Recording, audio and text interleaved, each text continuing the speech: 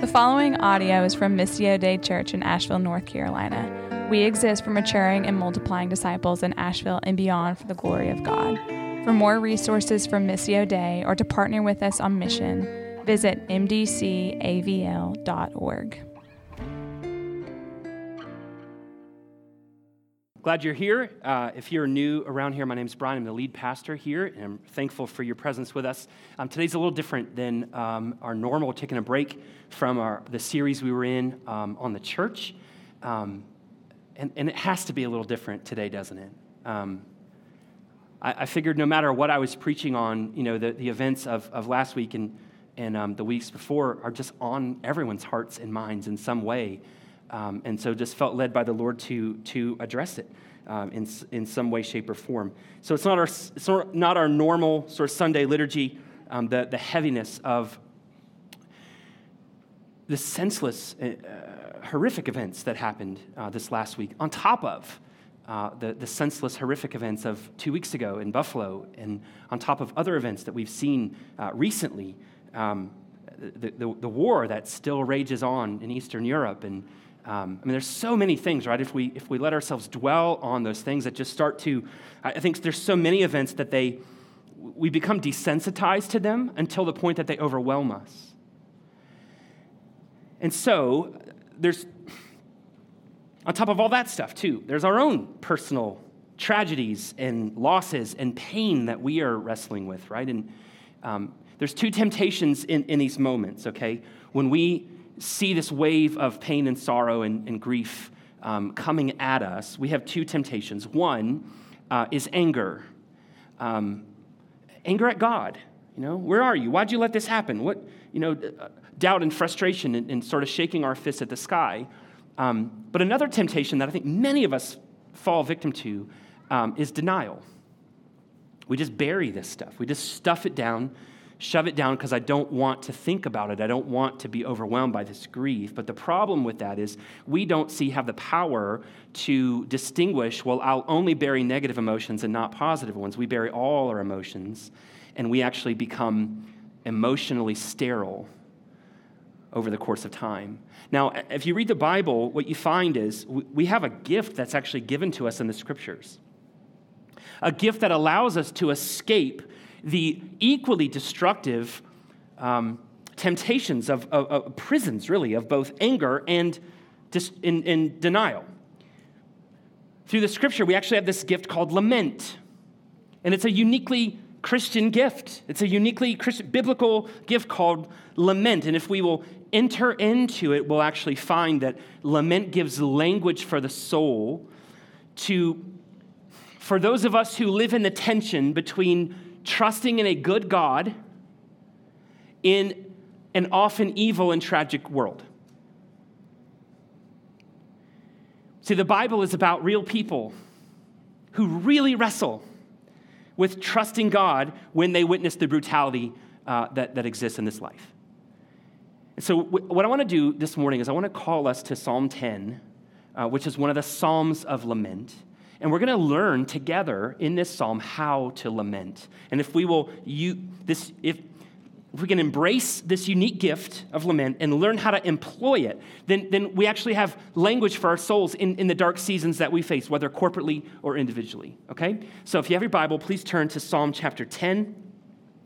If you don't have a Bible, there's some in the seats there in front of you, seat backs, or the seat trays, I guess. It'll also be on the screen, I think, but I'd love for you to look on your own copy of God's Word. So Psalm chapter 10, I'm going to read the whole thing, give us context. We'll come back to it and dissect these verses. But if you'll follow along as I read Psalm chapter 10. Why, O Lord, do you stand far away? Why do you hide yourself in times of trouble? In arrogance, the wicked hotly pursue the poor. Let them be caught in the schemes that they have devised.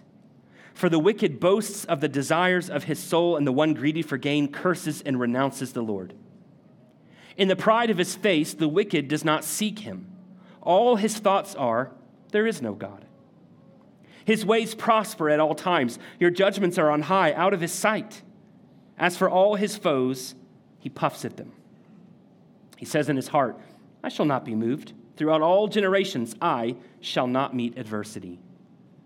His mouth is filled with cursing and deceit and oppression. Under his tongue are mischief and iniquity. He sits in ambush in the villages. In hiding places, he murders the innocent. His eyes stealthily watch for the helpless. He lurks in ambush like a lion in his thicket, that he may seize the poor. He seizes the poor when he draws them into his net. The helpless are crushed. The helpless are crushed, sink down, and fall by his might. He says in his heart, God has forgotten. He has hidden his face. He will never see it.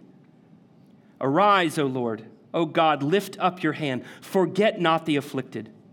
Why does the wicked renounce God and say in his heart, you will not call to account? But you do see. For you note mischief and vexation, that you may take it into your hands.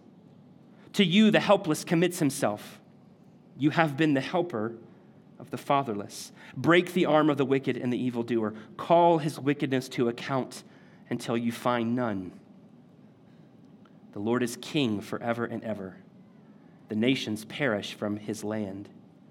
O Lord, you hear the desire of the afflicted. You will strengthen their heart. You will incline your ear to do justice to the fatherless and the oppressed, so that man who is of the earth may strike terror no more. This is God's word. Thanks be to God. Let's pray. Father, I'm grateful to be able to come before you this morning as a child of God because of the life, death, and resurrection of Jesus. We're thankful that we can gather in this room under the authority of your word and in the presence of your very Spirit now. And Lord, we come with so many things on our hearts and minds. Some angry, bitter, frustrated, some denying and stuffing, some just lost and hopeless. And I pray that in these moments as we meet together, that you would minister to us, that you would help us to take these very real feelings that we feel and bring them before you, and that you would meet us in that place, that you would give us hope and confidence in you. You are our only hope.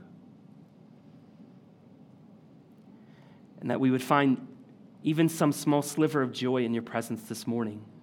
Or this, we live in heavy times, but my goal for this morning is not that this would be a heavy morning, but that it would be a serious morning, and yet one that is hopeful. So help us, Lord, to put our hope in Christ, our confidence in Christ, as we have this very honest discussion this morning through Psalm 10. We pray this in the beautiful name of Jesus.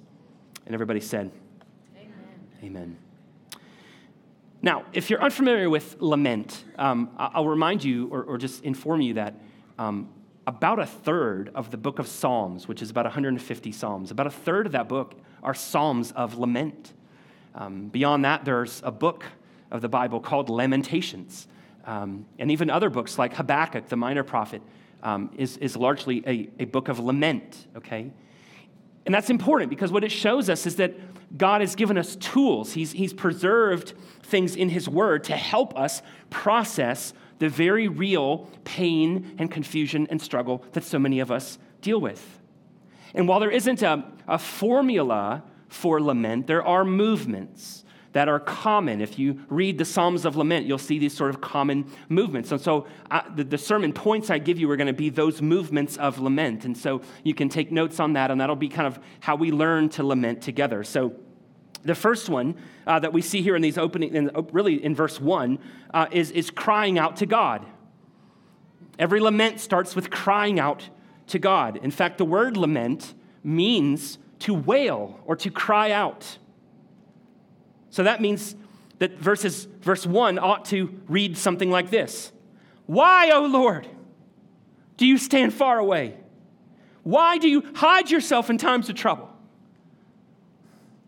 There's anguish in it. There's pain in this crying out to God.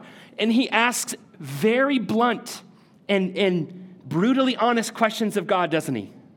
Maybe too blunt and too honest for some of us in the room. It's almost accusatory. Like the main question that the psalmist is asking, and we don't know the specific context of the psalmist's scenario and why he's crying out like this, but he's essentially saying, where are you?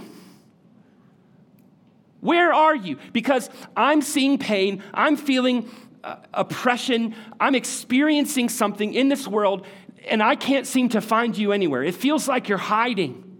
And people that you say you care about and love are in anguish, and you don't seem to care. That's the heart of the psalmist here. Some of us might hear that and go, are we allowed to talk to God like that? David did. Jesus did.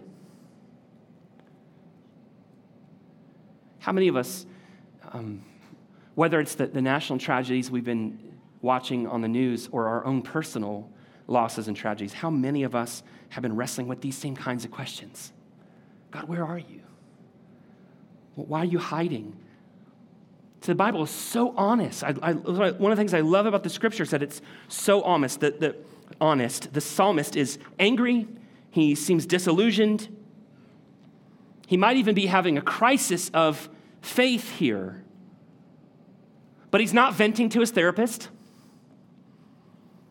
He's not complaining to a friend. Not that those things are wrong. But the psalmist is bringing his whole heart to God. And psalms of lament like this are in the Bible. They've been preserved in the scripture to instruct us on how to bring our whole heart to God. See, this is a prayer. He's crying out to God. He's accusing God, but he's praying to God. One commentator put it like this. He said, it's precisely those who have the closest relationship with God who feel most at liberty to pour out their pain and protest to God without fear of reproach. Do you feel that freedom? Do you feel that liberty to cry out with whatever it is that you're feeling? See, the psalmist is saying, he's expressing his faith. He may be in crisis, but he hasn't left. He hasn't abandoned. He hasn't dipped. He's expressing his faith to God, saying, what I know about you, God, is not matching up with what I'm experiencing right now, and I need to know what's going on. How many of us can relate to that? But do we feel the freedom to cry out to God like this? God invites it. He invites it. That's why it's in the Bible, to show us that it's okay for us to cry out in similar ways. And so the first movement here we see in learning to lament is to cry out to God. But then secondly, we tell him everything. We just pour everything out to him. This is what the psalmist does here in verses 2 through 11. I'm not going to reread all of it, but we'll sort of summarize it. He's got a list of complaints. See, lament is complaining. But it's not complaining about God, it's complaining to God. And let me tell you, God's chest is big enough for you to pound on. And so he comes before God and he is crying out to God about his felt absence in his life. And then he honestly identifies all the pain points and the frustrations of his life. This is what's happening in the world around him. And he's gonna say the wicked, and he's gonna call him he, singular he. But the psalmist is not complaining about one individual. There's not just like one bad dude out there that he's like, why is this wicked guy after me? What he's saying is he's personifying wickedness in the world, evil in the world, as an individual. And so you'll see here in verse 2, in arrogance, the wicked hotly pursue the poor. The guilty, the evil, the godless is coming after the vulnerable and the helpless. In verse 3, he essentially says the wicked is bragging about giving himself to whatever his wicked heart desires. In verse 4, he says, in the pride of his face, the wicked does not seek God. All his thoughts are, there is no God. This godlessness. In the pride of his face literally can translate as the length of his nose or the height of his nose. He's basically turned his face up and he is turning away from God, and his a long nose in the Hebrew idiom is like pride, is arrogance, right? To have a long nose is to be very proud. And so he's full of himself. He's rejecting the gracious authority of God and choosing to be an authority unto himself. And what's worse, in verse 5, his ways prosper at all times. He's thriving. The wicked are thriving in this world. And he, for all his foes, he puffs at them. He just, right? And who cares? Now, already some of us are going, yeah, that feels like the world we live in, doesn't it? Notice in verse 6 and in verse 11, it says he says in his heart. In verse 6, he says in his heart, I shall not be moved. And in verse 11, he says in his heart, God has forgotten. This is what the wicked says to himself, right? This is what he's telling himself. I'm like God. I won't be moved. And God has forgotten. He's indifferent. He's not paying attention. And so I can live without regard to God in my life. Verse 7, because Jesus tells us out of the heart the mouth speaks. Well, a heart that disregards God and says that God is not to be present, his mouth is filled with cursing and deceit and oppression and mischief and iniquity. Cursing, lies, violence, trouble, vain emptiness fills the mouths of the wicked.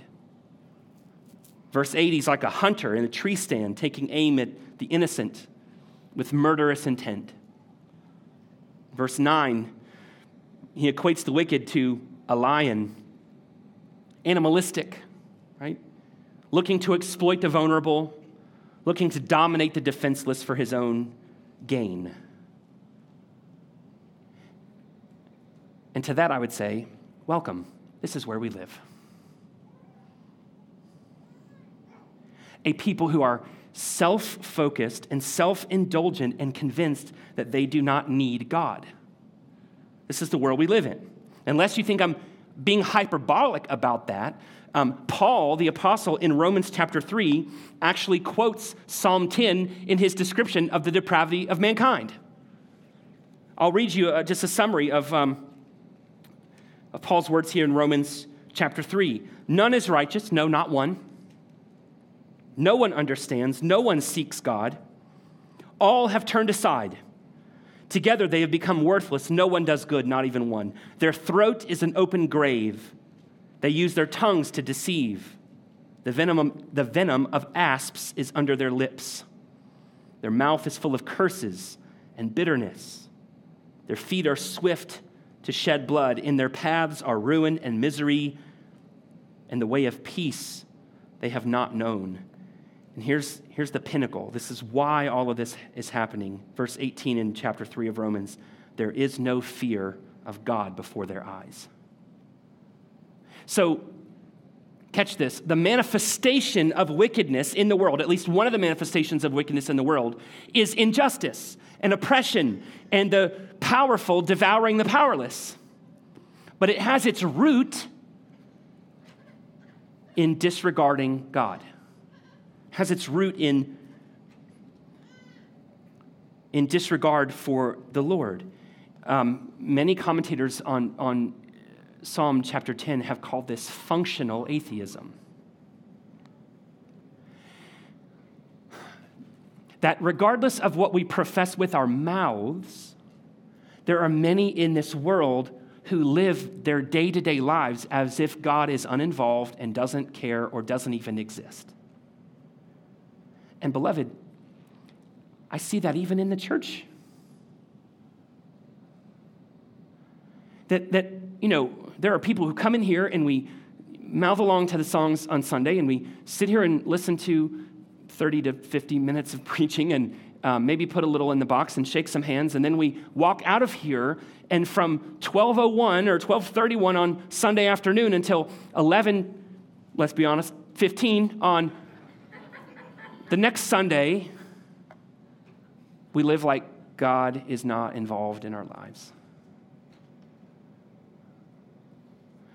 We don't give ourselves to prayer, to His Word, and to worship and to biblical community.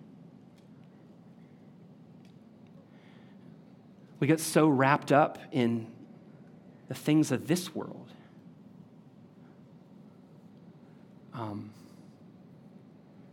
And then we're shocked when stuff like the last few weeks happens, as if wickedness is a thing that's out there and not something that's in here.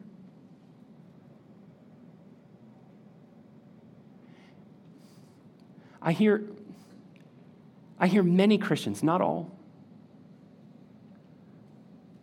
but after times like this, I still hear many Christians being very vocal about their rights to own a gun and silent about their responsibility to their neighbor.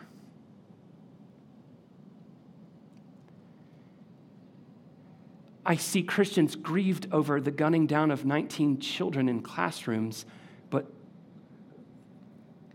largely silent about the 250,000 children who've been murdered in the womb so far this year.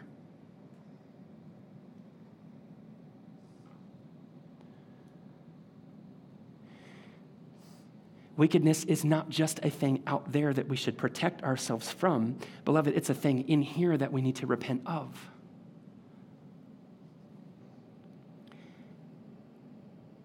Now, after events like we've seen the last couple weeks, you hear a lot, and rightly so, about things like better care for the mentally ill.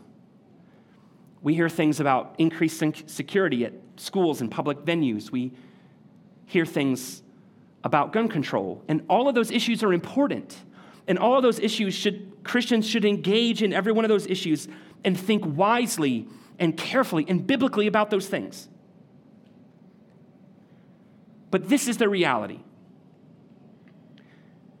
We have created a culture that does not value life, that does not honor God, that does not respect authority. And we are reaping the consequences of those actions, and they will not be reversed by external legislation. They will only be reversed by God writing his law on the hearts of man. And so we lament. And we cry out to God, and we tell him everything that frustrates us and angers us and makes us sad, whether it's the stuff going on in our world or the stuff going on in our own lives, in our hearts. And we pound on the chest of God, knowing that his chest is big enough for us to pound on it. And listen, some of you, if we don't give ourselves to that, if we don't lament, okay, the reason why so many of us are so full of anger and anxiety is because we're holding on to these things rather than giving them over to God. He invites us to pound on his chest and give him everything. And to the degree that we do that, we can release it. But when we hold on to it, we're still full of anger and anxiety and bitterness and rage inside because our world is broken and we don't know what to do about it. What we do about it is we come to Jesus.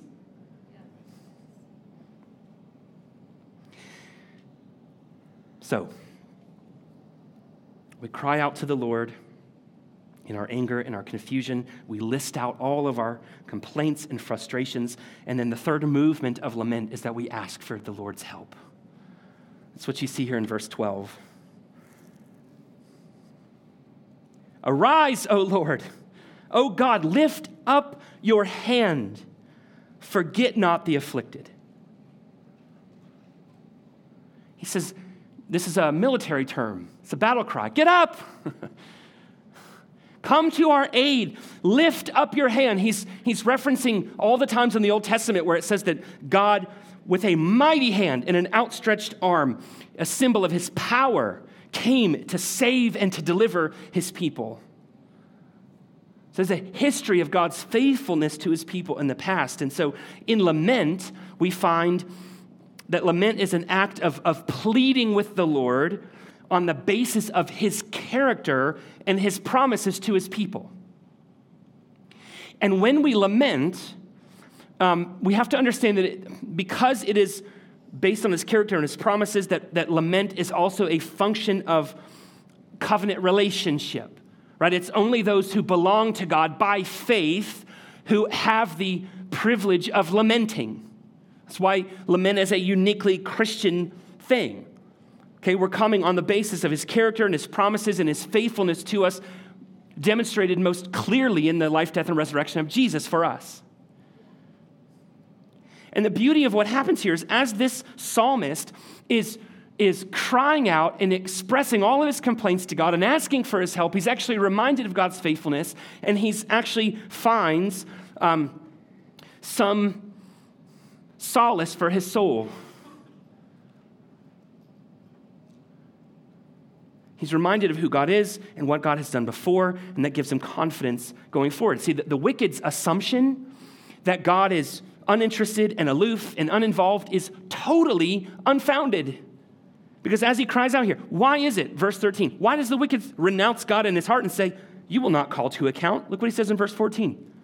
But you do see. You do see. You note. You take notes.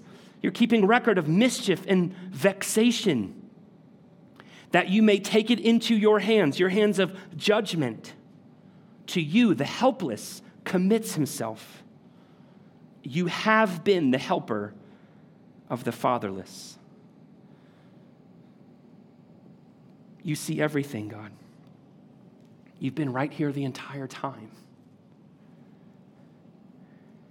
And I'm reminded of this verse, I think it's in 2 Chronicles. It says, the eyes of the Lord search to and fro across the whole earth, looking for those whom he can rescue with his strong hand. Now listen, I cannot answer the question of why God would not intervene in situations like we've just seen. And neither can anybody else. I can't answer the question why he seems removed and distant at times from these tragedies, but I can tell you this with absolute confidence. The Bible says that vengeance is mine, says the Lord. Ultimate justice is his, and evil and wickedness and injustice will never have the final word. You say, I mean, that sounds great, but how can we be sure of that? Because in the Bible, every time that God's people have cried out to him and called to him for help, he has come to their rescue. Maybe not in their timing, but in his. But every time that God's people have cried out, called out to him for help, he's come to their rescue, except once. There's one time. There's one cry. There's only one cry in the entire Bible that God did not answer. It's the cry of his own son. It's the cry of Jesus from the cross. When our sin nailed him to that stake, and he cried out, quoting Psalm 22, my God, why have you forsaken me? He was met with silence from heaven. Jesus suffered the ultimate injustice because Jesus is God in the flesh, and he was crucified by his own people. He was suffered injustice at the hand of his own creation, nailed to a tree that he made. He was cursed. And at the cross, God's hand of judgment was lifted up against his own son for all of our wickedness. When we read the description of the wicked in Psalm 10, it's not just the culture we live in that's wicked. This is describing us apart from God. And Jesus bore the wrath of God, the judgment of God for all of our wickedness.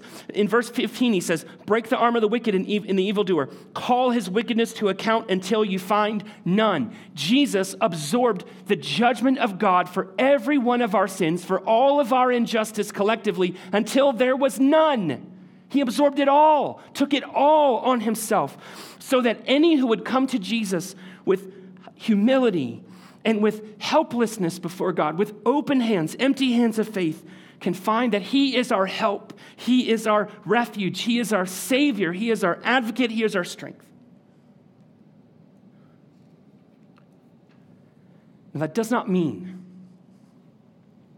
that we will not endure pain and suffering and injustice and confusion in this life.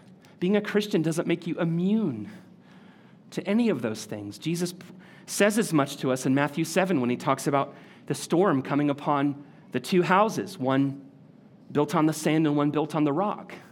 They both endure the storm. But here's what it means. As we endure pain and suffering and injustice and the confusion of a crazy, wicked world, we have hope. We have hope. Hope that it's not always going to be like this. Hope that this doesn't define reality forever. Paul, who knows a little bit about suffering, says in Romans chapter 8, the sufferings of this life are not worth comparing to the glory that will be revealed. Meaning, like Paul had a hope that there was a day coming that Revelation talks about, a day when there is no more crying, no more pain, no more injustice, no more tears. And so as we endure the confusion of the craziness that we experience in this world, as we personally suffer pain and injustice and hardship against us, just the brokenness of life, we endure it with hope, knowing it's not always going to be like this.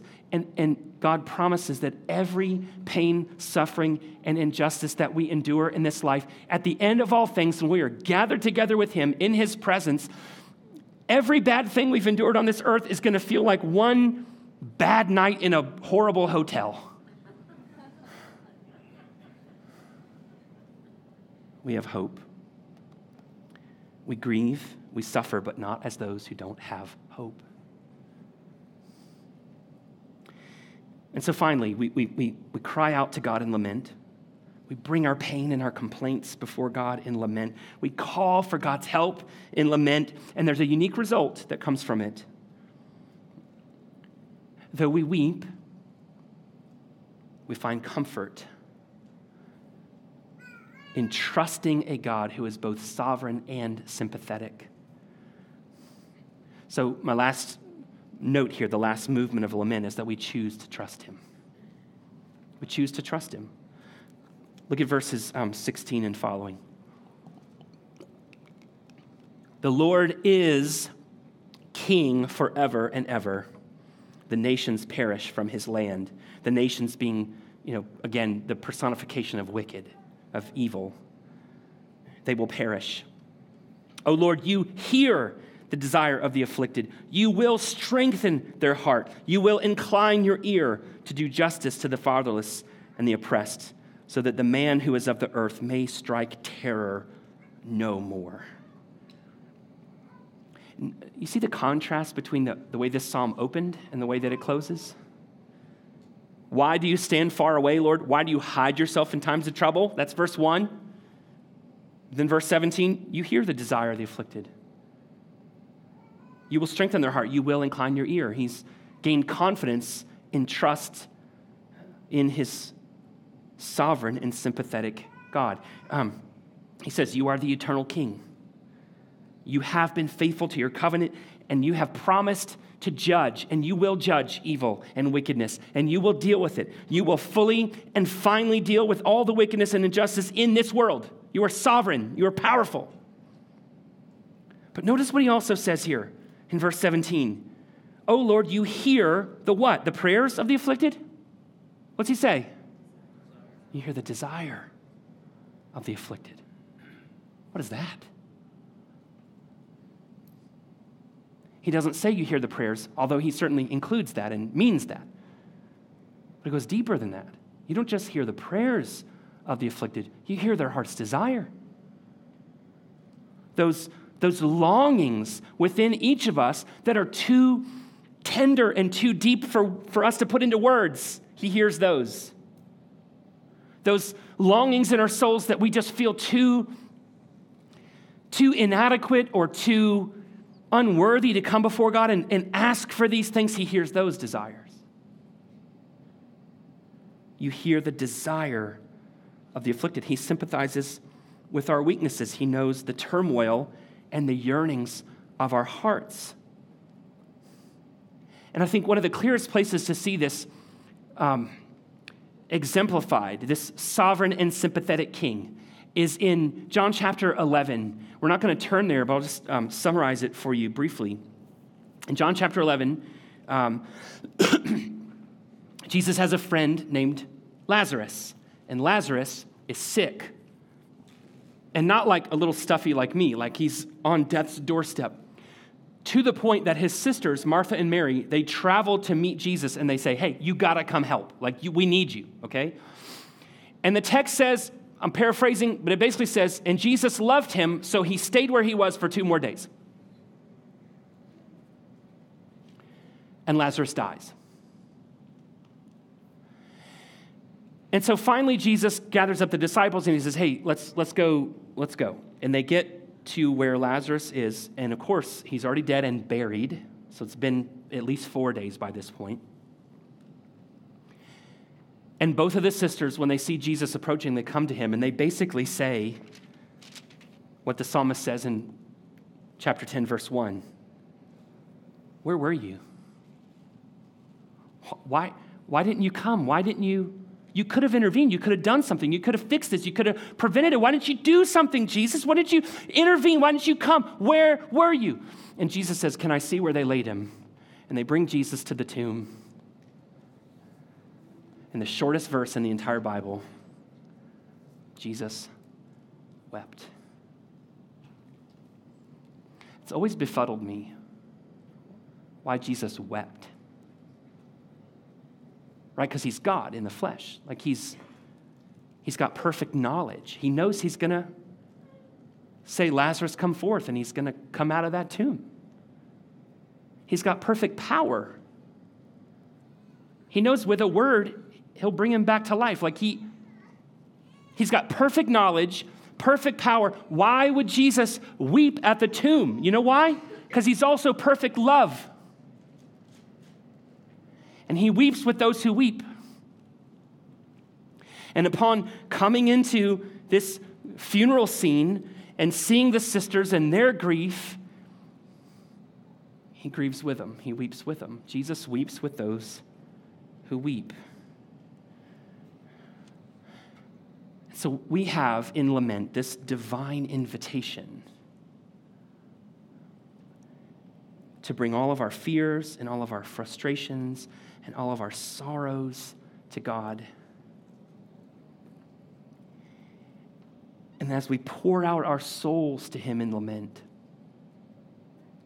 our hearts are actually opened to receive the balm of his healing grace.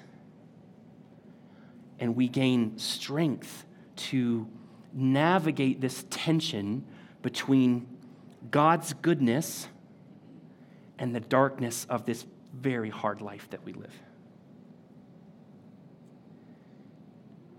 As we wait together, Christians, as we wait together for our good and gracious King to return and to make all the sad things come untrue. So here's what I want to do.